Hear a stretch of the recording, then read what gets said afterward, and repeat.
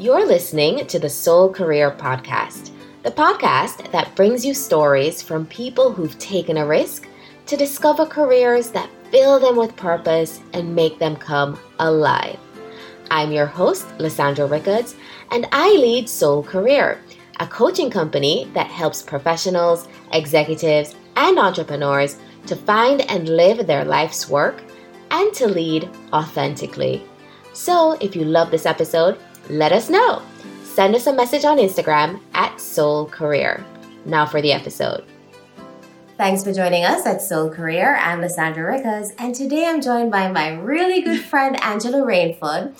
Angela is the developer of one of the largest solar energy farms in the Caribbean, as well as a founder of a solar leasing / distributed power company. So how did this power woman get to where she is today? So thanks for joining us, Angela. Great. Thank you very much for having me. So I wanted to start with the solar farm that you have out in Westmoreland at Paradise Park. How did that project come into being? So to be honest, it was completely a little bit by accident, and then definitely with a lot of additional help. So I left banking, having wanted to be an entrepreneur for a very long time. And there kind of comes a point where you basically look in the mirror and you're either a banker or you're an entrepreneur. And then you have to make that leap of faith. And so I left, I guess, in 2011 and basically started looking for investment opportunities. I am from the Caribbean, and I've always had an interest primarily in developing country markets. So whether it's Caribbean, Sub-Saharan Africa, and so started looking at opportunities here in Jamaica. And originally I was looking at agriculture because that's where my dad was in terms of sectors. But the first project I worked on didn't quite work out. Right. And I got a phone call from an older gentleman. And when I say older, he's 93 or over 90. And he basically said, look, I got to know you through look at your agriculture project. Energy is changing in Jamaica. It's changing in the Caribbean. So why don't you take a look at it? And I was frustrated at that point and told him, no, you're crazy. I'm going elsewhere. I'm going to do something else. Why were you frustrated? Because the first project took a very long time. There's a lot of bureaucracy that was involved. It was a potentially a government privatization, which it actually in the end didn't happen for after 4 or 5 years. Right. From when they announced the idea of doing it. And when you're used to working in an investment banking kind of climate where things move very quickly, 4 or 5 years is not really an option in the outset. And so that's part of the reason why I got really frustrated. But in the long run, through that frustration, actually created the opportunity for the Positive Project, which we ended up developing and commissioning last year. And so I owe a lot to Mr. Phipps, who was a gentleman who called me and encouraged me to look at the energy sector.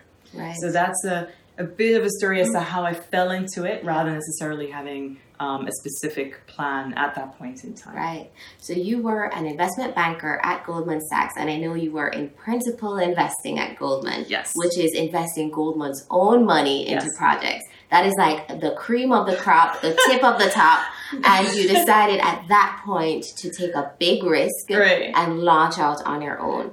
Why did you decide that? What made you take that leap? Because it's so hard for so many people earning big 6-figure salaries to now jump out to no salary. How did you do it? I think it's a little bit of madness. I think you have to have a little bit of that madness side because it's a leap of faith, right? So you have to try not to think of it too much, but follow your gut to some extent and decide, I just need to make that jump. But to be honest, when I walked in to hand in my resignation letter, I was shaking. Yeah. The senior partner didn't even look at the letter in the end. He's like, don't worry, just don't tell anyone on the floor. But also he tried to counteroffer. So he said, do you want me to counteroffer to get you to stay? And makes it even more challenging because once you've made that decision that you want to leave and then to have someone else say, you still don't have to leave, let's find a way to keep you here. And then I remember saying, no, don't counteroffer. I really have made this decision for myself. Why do you make that decision at that point in time? I think it depends on how you want to write your story and what you view that to be. And I always, even in college, I ran a company, I enjoyed the experience. And for me, Goldman was always a stepping stone. And I had reached a point in my career where I knew enough to give me confidence that I had built a skill set that I didn't have before, which would be helpful in my next journey. But also I was in a position where I had a bit of runway. I probably needed more runway than I expected, but I had a bit of runway to be able to be out there without necessarily having an income at that point in time. Right, because you had a bit of savings. Yes. Okay. So savings, and I had paid off, I was very fortunate that I paid off a lot of my business school debt. Right. Student loans. Yeah, okay. Yeah. So at this point, you had a why in your head. You wanted to leave a legacy. You wanted to build something. Yes. Where did that come from? Probably it's a little bit innate, but to be honest, a lot from my dad. Yeah. My dad, he was a businessman. He was self-made. And it was not until he passed away that I actually realized how much of the journey he had been on, because he never discussed it with us. I mean, he mentioned little bits and snippets of his childhood, but after he passed away, his sister took us to where they grew up and where they were born. And he was poor. Yeah. I mean, he grew up really poor. A small shack, as we call it in Jamaica, with, at the time, I think they lost one sibling, but it was up to 7 people living in effectively what we would view as a 1-bedroom, and you just try to think of how did he go from there to giving me the opportunities that I had to be able to go to, a Harvard or something like that. And so that was very inspiring for me to want to better myself. And even as a child, I always believed in maximizing your potential. You never know what your full potential is, but the duty that we have to ourselves, and I think to greater society, is just maximize whatever that may be and do the best that you can. So your dad, Henry Rainfoot, ended up founding a company that was listed on the Jamaica Stock Exchange. Yes. In agriculture. And Yes. he became a big beacon of business in Jamaica. Yeah. And that's where you got your entrepreneurial energy from. Exactly. And even, just seeing him on the weekends, he would take us to go view properties as part of his company. We were bored because we actually want to just stay in Kingston, enjoy ourselves, go shopping, But it was that discipline, that duty, and that excitement about it, and that creativity where you're of ownership. I think ownership for me became super important because I saw that through my dad. And his story, again, just bumping back to that, he studied accounting. So he didn't have a chance to go to high school. He went to high school, but he didn't go to university.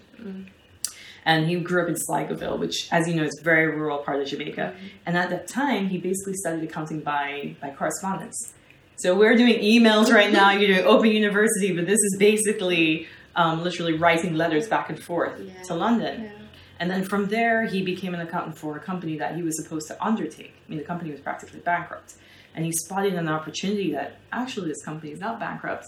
And so he started becoming more managerial, turning it around, and buying up shares. So also investing, which I think is a super important part of entrepreneurship.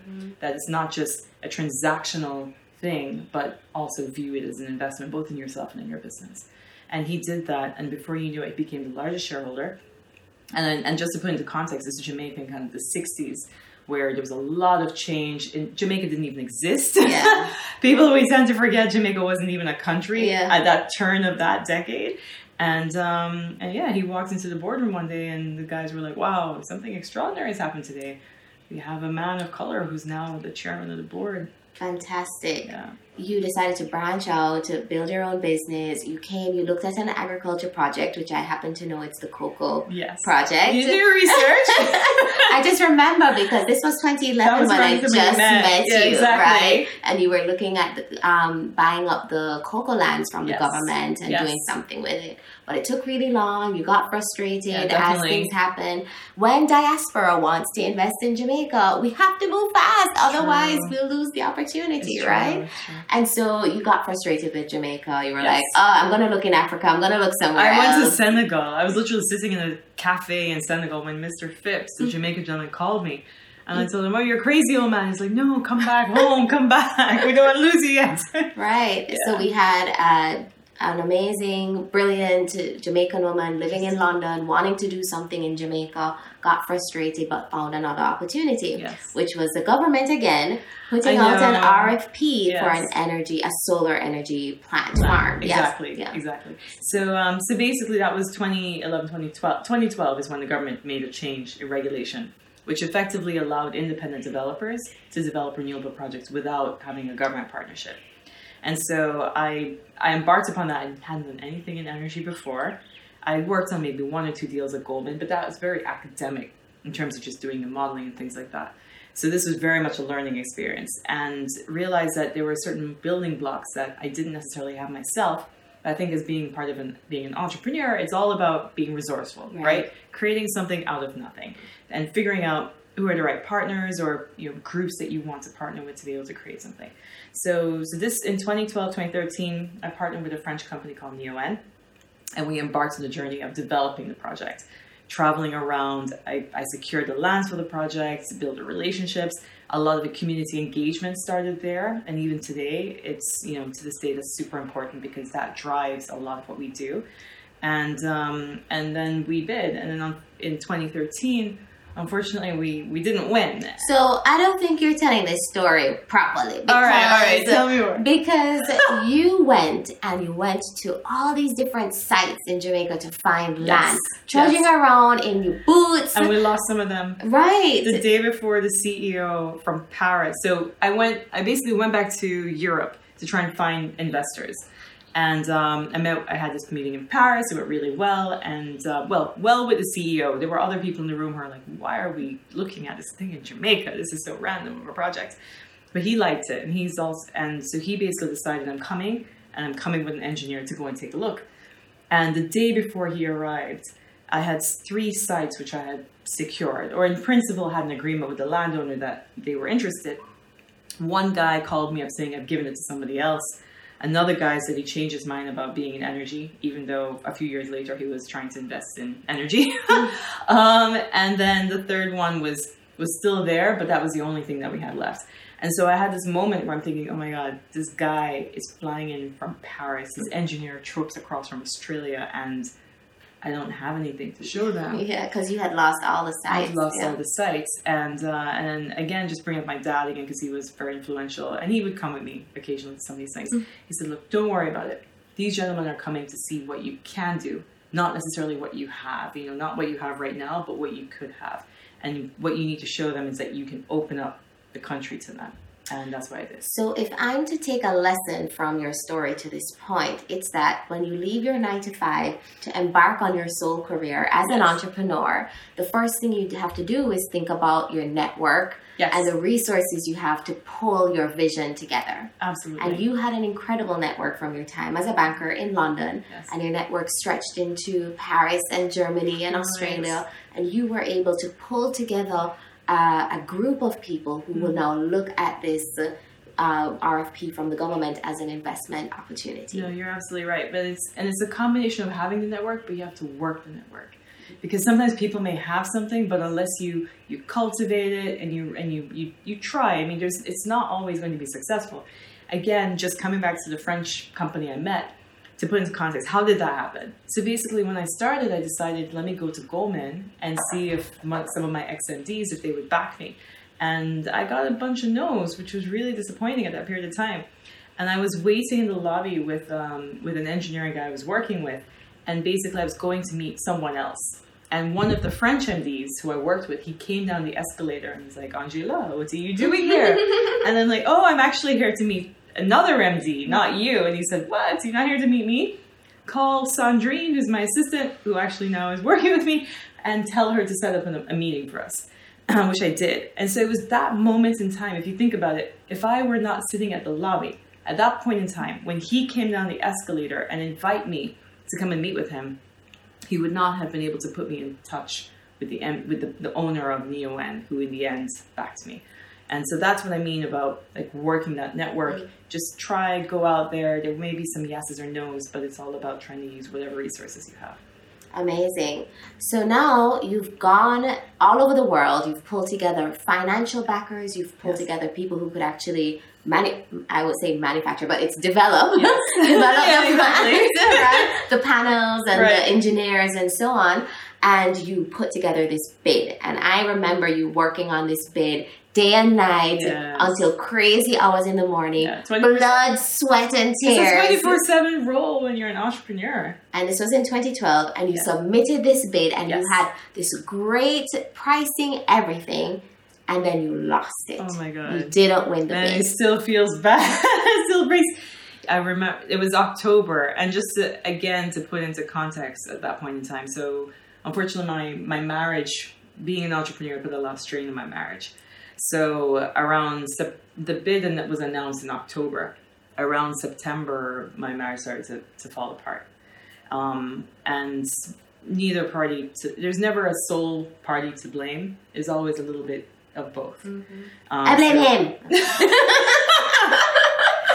You're funny, but okay. But it just wasn't. It just didn't work. And so I moved out of our marital home around that time, and I didn't have anywhere to go. I'd already gone through my savings. Fortunately, I didn't have the debt, which again I was really happy I got rid of that. But I didn't, I had very minimal savings, and I was living in London, which is one of the most expensive cities in the world. So a good girlfriend of mine, she opened up her home to me. Again, was just getting married to her husband, and I was basically the girlfriend about to get divorced, sleeping on the couch in London. And even, so in October we got the announcement, I was actually in their flat, and we had lost, and I was thinking, wow, okay, we didn't win the project. So all of that sacrifice, you really start to test whether it made sense. And then obviously, my marriage had failed. I basically, heard this. I had bad news on both fronts, professional and personal side. They were both effectively failing at the same time. And when you've worked so hard and you've achieved, at that point in time, my CV looked great, and then I almost hit the self-destruct button by coming off that tried and tested path. And then on top of that, not only was my marriage failing, which, for my family especially, it's a big deal because no one in my family immediate family, core family had been divorced. My parents were married in the end for almost 50 years. And then obviously on the professional side, that wasn't going too well either. So the feeling, I felt very low. I mean, it's very deep, dark feelings that you start to go through, and you start to have self-doubt. Yeah, and you were on your friend's couch. Yeah. Living on your friend's couch. Coming from principal investing at Goldman Sachs, oh my God, Lysandra, to living on your friend's couch with no money, no savings. So that was October, and then Christmas started coming around, and my dad was like, "Are you coming home for Christmas?" And I kid you not, I had so little money left in my account. It's like, no, I think I'm going to stay in London this year. You're going to stay in London? You're not coming home for Christmas? Yeah, no, I'm fine. It's, I have stuff to do over here, and the reality was that I didn't really have the money to buy that ticket to go home. Yeah. And I've never been at that stage. And so, again, just not to rattle off the CV, but to put into perspective when you think you have a lot, but actually you're at that point and you have very little. To be, to have 2 Harvard degrees, a Cambridge degree, to have worked at one of the most prestigious firms in the world, and to be living on a friend's couch in my 30s, with not enough money to fly back to Jamaica, I was like, wow, what have I done wrong? So I want to pause on this point because I'm at the point now where I'm leaving this fantastic job, or I have left it already. Right. 9 to 5, CEO of the Branson Center, amazing job, to launch this venture that I've had in my mind for so long that is going to be my legacy that I want to leave in the world. And I am scared to death of going through the valleys that you went through, blowing all my savings, ending up on my friend's couch at 35 with no home, no money, and no man, and no job, and no business. Right. So how did you dig yourself out of that hole? So you dig out of it by remembering that even when you don't have those external things, you still have yourself, right? You have that internal factor. You still have your education. You still have your skills. Actually, being at that point in time in that valley, you now have that experience of failure. Yeah. And there's a lot that you can learn from it. I failed already, I don't need no more failures. That wasn't a failure for me, but continue. And then the other thing is what are you really afraid of? And I think maybe to your earlier question about that decision point of leaving a place like Goldman, where you're very comfortable. Yeah. For me, my bigger fear was to be on my deathbed, 70, 80, hopefully 90. I mean, maybe wishful thinking. And thinking, wow, life went by so quickly and I didn't do what I wanted to do. Or I didn't even at least try. The not trying for me is more scary than the failure. Yes, that is what I keep in my head that keeps me going forward. And so what I would encourage you and any of your listeners to think about is just remember that. Remember what that fear would be like. Because even if you fail, let's put it this way, I failed, right? And I had to dig myself back up, rebuild everything. I had to, at that point, go find a job because now I had basically I'd run out of my savings, right? I have no more runway to go do another startup. So I had to go find another job, which I did because remember what we have internally. I already had a good background, educational background.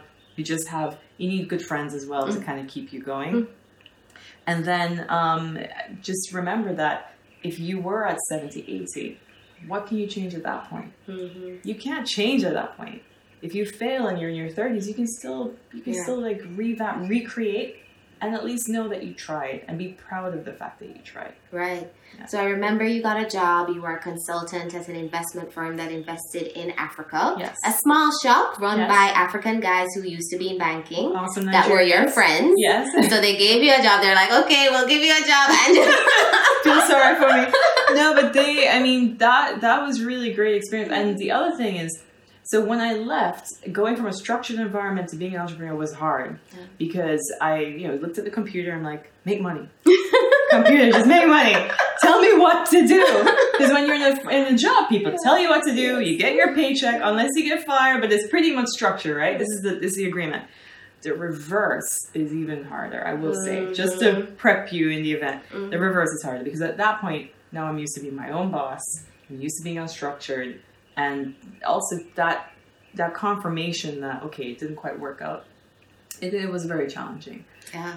But it doesn't mean it can't be done. And actually, having been an entrepreneur who even failed, it made me a better professional when I went back. Okay. And that's part of the reason why they hired me, is because not only did I have the experience I did before leaving Goldman, but being a developer, when I met with our potential investees, so companies, the owners of these companies, they treated me a little bit differently, knowing that I had at least tried that journey which they had been on. Right. And it's kind of a badge of honor or like little stripes to know, wow, even whether it works out or not, you've been one of us, you've tried. So here you were working for this company in London, but looking at African deals, and you were actually looking at energy deals in Africa. Yes. And you heard that the government, the company or the consortium that they chose for the bid that you had worked on, that consortium fell apart. Okay. And they were reopening the bid. So basically what happened there, so they awarded part of the contracts. They awarded 3 of them. For all of the intermittent power that was bid. For the firm power, you're right, they couldn't find anything viable for firm power, so they went back out and reissued the tender. And so, yes, I was working a proper private equity job, basically, 90 to 100 hours, mainly in Africa, and my investors called me up to say, hey, it's come back, we want to work on this again. They changed the terms of the deal at that point, but it was fine. They gave me different options in terms of how we could structure it. And I decided, you know what, let's go again. But that decision was very hard for you because this was the thing that you failed at. And you were like, am I really going to go up after this again when I failed already going after it? Yeah. But in the end, you decided to move forward. Absolutely. And the way in which I mitigated this time around, because I hadn't had sufficient time to rebuild my savings, because I was an advisor for the funds and not an employee, they gave me permission. They're like, look, you can do whatever you want in your free time, but whenever you come here, you need to do what we need you to do. So I worked 2 jobs. Right. And I worked 3 time zones. Yes. And you were flying back and forth. I don't know how you do it with the energy that's required to travel to all these places on the schedule that you were on. You need a bit of madness. I mean, honestly, you've met more entrepreneurs than I have. But the ones who I have met, there has to be something off. I don't know what exactly that thing is, but you know what I mean, right? You're laughing because it's true. There has to be something. You can't be, because otherwise if you're totally down the fairway, and there's nothing wrong with being down the fairway, by the way. I just want to say not everyone needs to be an entrepreneur. Yeah. Because if we were all entrepreneurs, who would help the entrepreneurs building businesses, right? So you need that crazy person with the vision and the energy to make it happen, and the risk appetite as well, which is super important.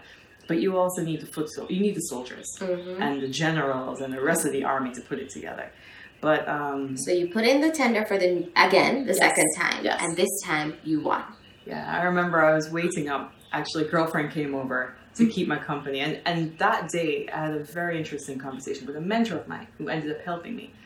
And it was actually almost heartbreaking because he looked at me and he said, Angela, I think you made a mistake. I was like, what? That decision point about, it's like, well, you were on this right blue chip path and you've come off and it's no longer blue chip. And I was like, whoa, why? And I defended myself. I said, even though I respect him and I respected that he has his own opinion, I said, look, life is not about living a blue chip path. Thank you. I'm sorry. Life is about living your own story. And for me, and this is just my personal opinion, the more interesting stories tend to be the ones that are off that beaten path, because you can't be extraordinary by being ordinary. I completely agree with you. And the people that you're surrounded by when you go to Harvard undergrad, Harvard Business School, right. Cambridge, the people you're surrounded by, because we're all funneled on the path, yes. the blue chip path, yes. when you veer off of it, you get this echo chamber of you're wrong, you've made a mistake, you're crazy. Exactly. And you question yourself. Yes. And if you don't put yourself in places surrounded by entrepreneurs and visionaries who right. jumped and took a big risk to do something different, right. then you might go back into the default. And you have to prevent yourself from going back to default. And default is easy. Right? Actually coming off that path yes. is the more difficult decision yes. to make. Right. More risky decision. So thankfully this time it paid off. Yes. I don't know what would have happened if you failed again. You just would have continue gone again. going. Yeah, I probably would have gone again. And that's also a thing about most successful entrepreneurs. They have failed many times. Yeah. You may not know or see the failure, but because people tend to focus on the success and hold it as a beacon, but chances are they've been through 2-3 different failures. And I'm not going to get the numbers completely right, but there's an interesting factoid or statistic that says that 95% of the sales are made after 95% of the calls or something like that. But only 5% of the people actually make that call after 95%. Oh, yeah. I don't know if that follows or if right. That makes a lot of sense to me when I'm trying to now get clients and generate sales in my own business. Right? You have to build that momentum and get to that point where now it becomes a system. Exactly. Yeah. And also, I'm going to do a call out to my female entrepreneurs. Women tend to not have as many opportunities in terms of that rejection as men do when they're growing up. Now, it's obviously things are changing. Everything's very fluid. But when I was growing up, females tended to not be the ones to ask someone, do you want to go out? Yeah. Right? And just something as simple as that, yeah. just for a guy to have to do that and have someone say no. Yeah. No. That is a training process when they're really young. That works really well when you do want to do something off the beaten path. Right. Because then you're used to hearing no and you just say, okay, they said no, but I'll try again. We'll keep going. Just keep going. So women, we need to take more risks. We need to ask for what we want, say what we want. And if it's a no, it's fine. Keep it moving, right? Absolutely. So you won the bid and fast forward to last year, the solar plant farm has been developed and it's massive. It's huge. Yeah, it is very big. I saw a video and it's just miles and miles of solar panels out in Westmoreland. So it's 150 acres. It's the largest in the English-speaking Caribbean. It's one of the largest in the entire region. And it's the cheapest source of power for Jamaica, which is super cool. So when are our light bills going to go down? I know. Well, it should be an element towards it, but we're only using probably about 5% of the overall electricity needs. What I would like to see is more. Yeah. And more also filtered through the system so that we can bring down the electricity bills because they shouldn't be this high in this market. So you, having never developed a solar plant in your life... See what I mean about madness? Yes. Developed the largest solar plant in Jamaica, one of the largest in the Caribbean, 150 acres of solar panels. It was a $65 million investment, US in Jamaica. And how did you, not having that experience, how did you do it? So it's funny, I get that question all the time. And I think part of it is because it's totally against the odds, right?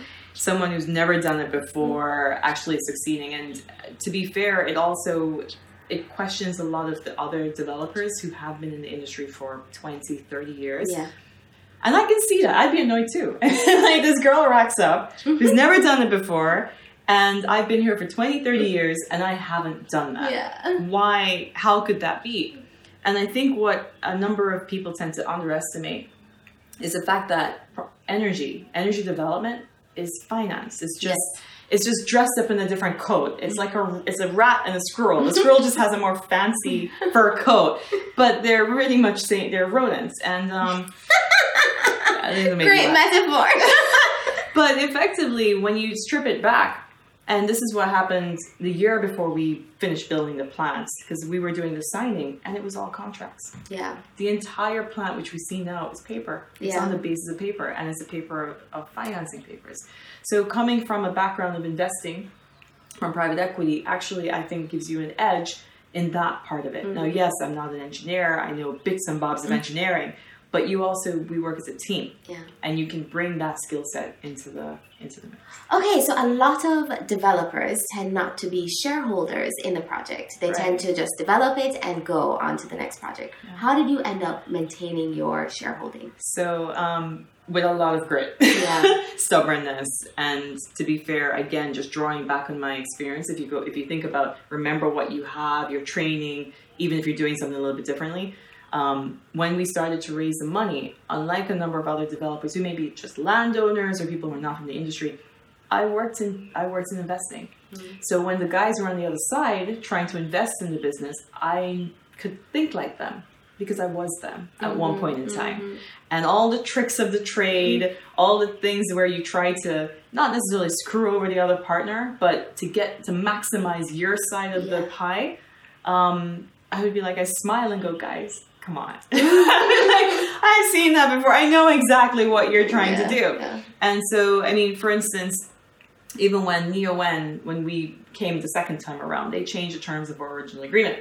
The original agreement had them funding everything. And then I had basically a pre-agreed share of the development and also an ability to convert into equity. Second time around, this is now in 2015, like in the Matrix, get the blue pill and the red pill. They basically gave me an option saying, look, we're happy to fund, but we're going to really dilute you severely. Beyond, not even market, like really severely. Or you have a time frame by which you have to raise your own money. And if you're able to do that, then you eat what you kill, right? And being myself a little bit mad, and I was a little bit cocky, I was like, you know what, I'm going to take the red pill. I'm going to run this one. Because I raise money from you, why do you believe I can't raise money from somebody else? And so I went through that whole process. And in the end, I was successful in raising the capital. And I remember calling one of the gentlemen at NeoN to ask for their wire details. And he's like, what? I was like, yeah, I've raised the money. I was like, really? He's like, I didn't. And he was honest. To be fair to him, he said, you know what? Fair play. I didn't expect you could do it, but you did it. So well done. Congratulations. So there's so many points where you could have said, this is just too hard. I can't. I'll just take the easy pill, not the hard pill. Yeah. And you kept taking the hard pill. So I'm really proud of you and everything you've achieved. And building this massive 150-acre farm out in Westmoreland, in Jamaica, the country of your birth. Giving back in this way is just phenomenal. Thank you. And I think just to add, thank you. Well, first of all, thanks for that acknowledgement, because when you're in that mix in the up and down, because it's never a straight line, you tend to forget that. But I remember when we were having a hard moment, trying to just get things signed and negotiated. I remember thinking, you know what, this is bigger than me. This is bigger than solar. This is to encourage all the young Jamaican girls or any developing country women to say, look, you can do something like this too, because she's done it, so why can't you do it? And that's been not just me, but my inspiration comes from people who've done that for me. Yes. Whether it's male or female, people of color, coming from a poor background, even my dad, to be able to see that something like that can be done really removes that ceiling or that doubt as to whether you can do it. Right. And I'm excited that someone else may come after me. Yeah. And hopefully my story has given them a little bit of inspiration. And that just shows me the importance of having this vision that is pulling you through the hard times. Yes. This idea in your head of what you want to create, no matter what's happening and how hard it gets, if you hold on to that end vision, then you can make it through. Exactly. And that's where that passion, that madness that we keep coming, we make like a recurring theme. It's about that passion. It can't just be about trying to make money. If I was just about making money, I would probably just take it easier, stay at the bank and just hope they didn't fire me. Just keep going until the roulette game ends.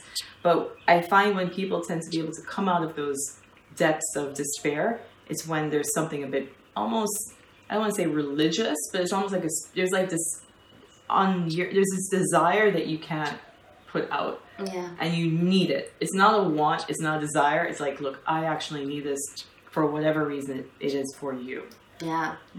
So now your solar plant is finished, and you have now moved on to a new venture, just like a typical entrepreneur. You started a solar leasing company called Soleco Energy. So how did you transition from building one thing, your baby, saying goodbye to it, and building something else? Right. So basically, I get bored fairly easily, and I like creation, and I enjoyed. Whilst there are maybe dark moments, I love what I do, and I recognize the privilege of being able to do what I do, and I really appreciate it. Yeah. And so what started to happen following the Paradise Park project was I started getting approached by. And now it was easier to raise money. I wouldn't say easy, but the first time super hard. The first time's the hardest, right? Because you don't have anything to show. And now I had people coming to me saying, "Hey, if you want to do something, we're happy to back you." And the industry was also moving. And I thought, wow, this is a future. This is where the industry may be moving in the future.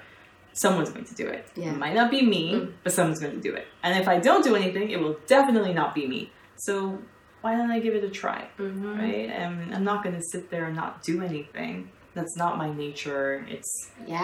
So you worked your network again, raised money again, and have now launched Soleco Energy, which is a solar distribution. So it's a leasing model. So basically what we do is we finance solar installations for commercial and industrial clients. So whilst Paradise Park was a classic utility scale development, where it's large, we sell to the grid is our client. In this case, we are facilitating commercial and industrial companies to basically have their own solar and energy storage. And it's going to operate not just in Jamaica, but throughout the region. Exactly. So our goal right now, so again, it's like the entrepreneur, right? You've done one thing, so you want to move it to the next level. So we're looking at projects throughout the region. But I'd like to also move it, not just Caribbean, maybe Central America, but I'd love to go back to Africa. Yeah. I think, and this model would really work for Africa, in my opinion. Yeah. So how do you do it? Again, as an entrepreneur, you think strategically, big picture, but you need tactics, right? And I think the game plan is play to your strengths, the market that you have a network, figure out the model, because the model yet hasn't been completely figured out. I think not just by us, by anyone in the model that works, and then make it programmatic. Copy, paste, copy, paste, copy, paste. That's how you scale. Yeah. So we're now at the very beginnings, the high risk period where I may be also, hopefully I'll never end up on a couch again. I shouldn't, but which is a very, again, privileged position to be in.